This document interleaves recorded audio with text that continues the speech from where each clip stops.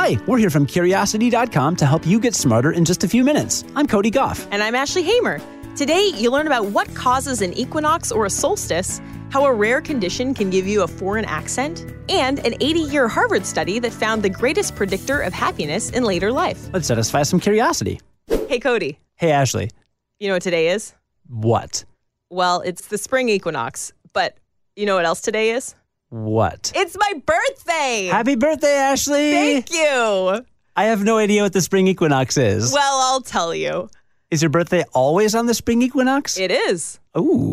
It's always within a day of the spring equinox. The spring equinox happens either on March 20th or March 21st every year.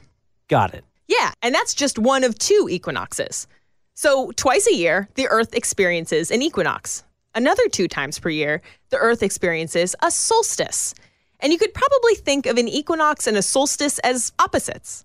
During a solstice, the sun rises and appears to stop in the middle of the day for a while before it sets. That's why the summer solstice is the longest day of the year. If you're on the opposite side of the globe from that sunny standstill, you'd experience a winter solstice, which is the longest night of the year. On December 21st or 22nd, the winter solstice happens in the northern hemisphere, while the summer solstice happens in the southern hemisphere. The opposite solstices happen in each hemisphere on June 20th or 21st. Got it? Okay, so now for the equinox. On the equinox, day and night last for exactly the same amount of time. If you're sick of the winter here in the northern hemisphere, then the spring equinox is good news. It means that spring has arrived. If you've been counting down the days left of summer and hit the autumnal or fall equinox, you've now marked the start of autumn.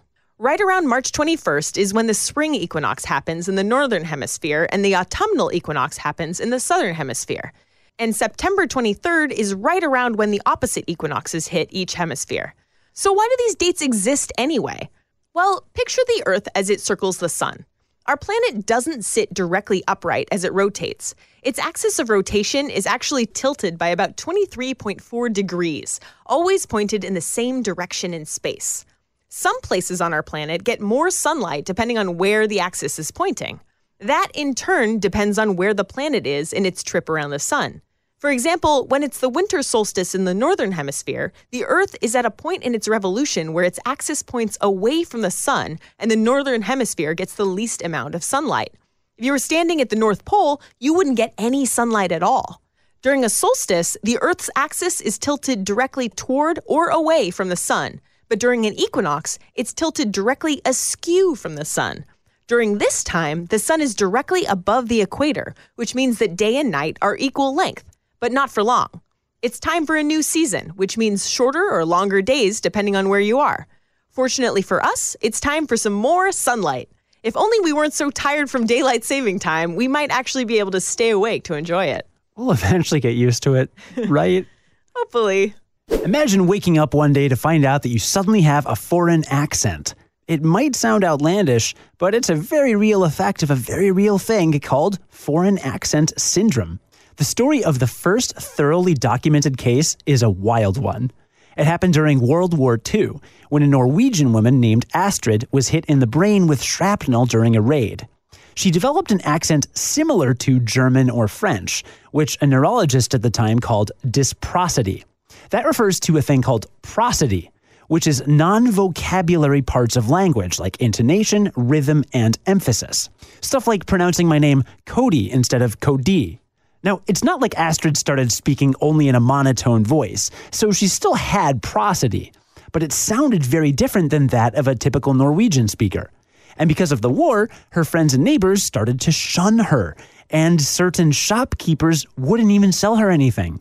Remember, she had a German accent during World War II. They legit might have thought she was a German spy. Not a fun spot to be in. The actual term foreign accent syndrome was eventually coined in 1982 by neurolinguist Harry Whittaker, and more than 100 case studies have been published, though it's still pretty rare. And technically, a foreign accent is when a person speaks one language but uses some of the rules or sounds of another language. That's why an accent created by foreign accent syndrome may not make you sound precisely British or French or Hungarian, but it's still a foreign accent to you. The cause of the condition doesn't stem from the brain trying to impersonate another accent, but rather from a person having trouble controlling muscles they use to speak. Fortunately, foreign accent syndrome is sometimes treatable, but doctors can't always pinpoint exactly where it comes from since our brains are so complex. If you want to pick up or lose an accent the safe way, then there are much more reliable ways to do it. Actor and voice coach Amy Jo Jackson recommends watching as many things as possible in the language you want to imitate, or listen to podcasts. There are also websites entirely devoted to dialect sound samples, and you can find links to those and other resources in our full write-up, which you can find on Curiosity.com and on our free Curiosity app for Android and iOS. An ongoing study out of Harvard University has found the greatest predictor of happiness later in life. And when I say ongoing, I mean it's been going on since 1938, more than 80 years. For the last 8 decades, more than 700 American males have regularly checked in with a Harvard study of adult development to help them discover the best predictors of happiness in later life. They've regularly provided data about their physical and mental health, marriage, career, retirement, and sat down for in-depth interviews about their lives. The results? The study's director boiled it down to 5 words. Happiness is love, full stop. The best predictor of happiness was the number of warm relationships each man had, and it was true throughout his entire life. Those close with their mother in childhood earned an average of $87,000 a year more than others, and those who were close to their father showed higher satisfaction in late life. Now, a new 70-year study is focused on the children and stepchildren of the men from the original study. The idea is that the new study will help researchers paint a more complete picture of happiness in the modern world, as in what makes everyone happy, not just men. We'll have a follow-up story ready for you in about 7 decades. Pencil us in. I'll be there. Today's ad-free episode was brought to you by our patrons. Special thanks to Lynn Smith, Jordan Sanford, Dane Norris, John Friesen, and Carrie Greenwald for your support on Patreon. We really appreciate it. To learn more about how you can support Curiosity Daily, plus get access to our archive of Patreon exclusive shows, visit patreon.com/curiosity.com, all spelled out.